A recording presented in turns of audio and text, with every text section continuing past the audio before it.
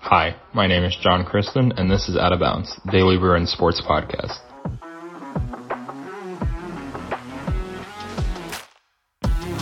Hello everyone, welcome back to another special football episode of Out of Bounds, reporting live on a beautiful Monday morning in Westwood. I am your host, John Kristen, senior staff writer for the Daily Bruin. UCLA is coming off a 45-7 win over Alabama State on Saturday, and to break it all down, we have sports editor Sam Settleman here. Sam, how are you doing today? I'm doing well, John. I'm excited to be recording another football podcast, but I will say I'm kind of counting down the days to Pac-12 play at this point. I am also counting down the days until we can record in person and not on Zoom, but until then, let's just start this one with another edition of The Good, the Bad, the Ugly, the UCLA football. Sam got to do the good last week, so I'll be the Daily Bruins resident optimist and do the good this week.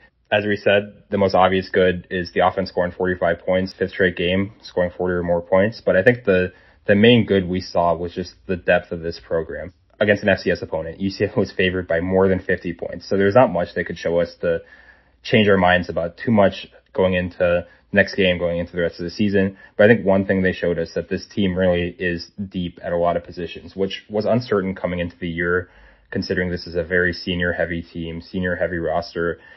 We didn't know who's going to, take over for guys like Dorian Thompson-Robinson, Zach Charbonnet, some guys on the defense. And we saw a lot of freshmen contribute, and it's still to be determined if these freshmen are going to contribute at all again this season, but they did look capable of contributing somewhere down the line. And that's important here because Chip Kelly has not been the best recruiter at UCLA. And a lot of these guys aren't 5-star recruits, weren't 4-star recruits even.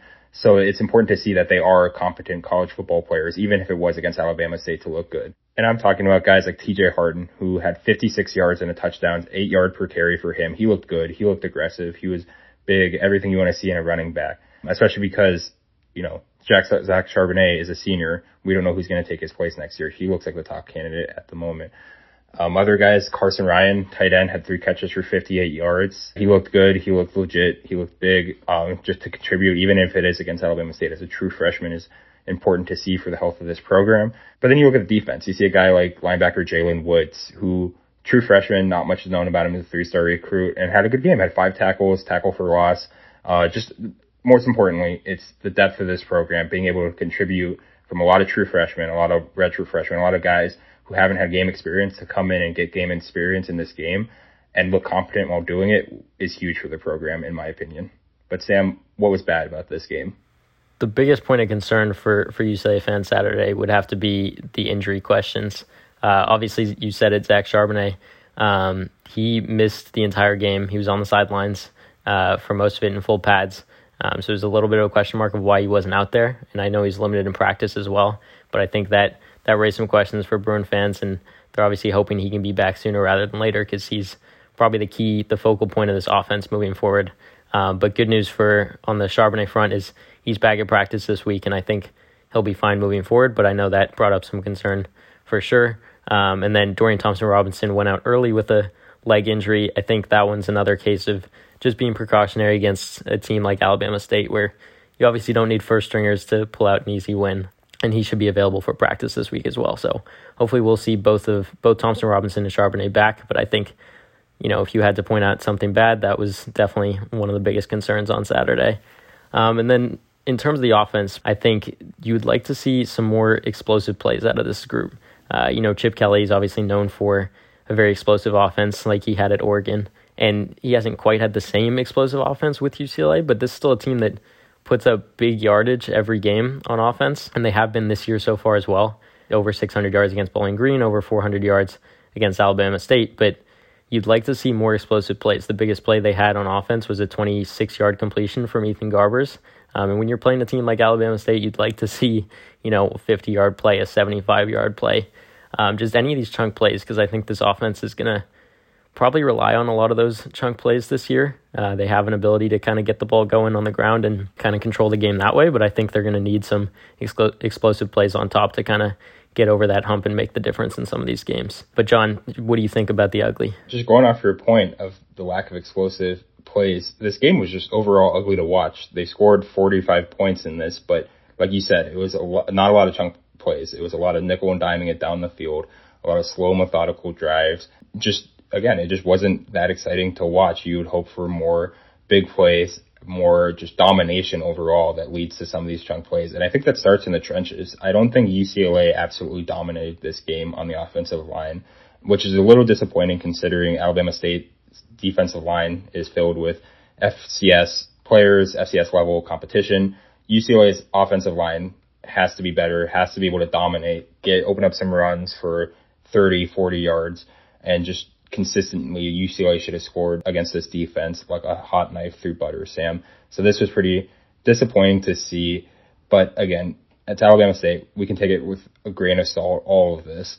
But you just would have hoped to see the offense pop a little bit more, even without Dorian Thompson-Robinson in there for much of the game. It looked like Ethan Garber was just, again, kind of nickel and diming it his way down the field, had an interception, had a bad throw that could have been an interception. So you just want more, a little more from this offense to, especially from an offense coached by Chip Kelly, needs something more than just these slow, methodical drives against a team like this. But yeah, next up, we're just going to preview the next game for UCLA. They have a matchup against South Alabama next Saturday. UCLA enters that game as 15.5-point favorites against their opponents from the Sun Belt. That is much different, much down from their 50.5-point favorite status against Alabama State. This is a much better opponent. This is a Sun Belt team. As you know, if you watch college football this week, the Sun Belt is kind of on a hot streak right now. Marshall beat Notre Dame, Appalachian State beat Texas A&M, Georgia Southern beat Nebraska and got Scott Frost fired in the process. So UCLA might be on upset watch right now going against a Sun Belt team, even if they are 2-score favorites. Sam, what can UCLA do to prevent them from being the next upset victim to a Sun Belt team? You said it. I mean, UCLA is going to be a decent favorite in this game, but this is a legit team, unlike the Bowling Green and Alabama States that UCLA's opened the season against. I mean, it starts with their passing game. South Alabama has a pretty well-developed passing game. They got a quarterback who can put up big numbers, and we didn't really talk about it today, but the secondary didn't have a great day against Alabama State. I mean, they were working with a second-string quarterback and moving the ball with relative ease through the air. So I think if the secondary doesn't have a much improved day, I think South Alabama might have its way in the passing game. So secondary is going to have to take a leap.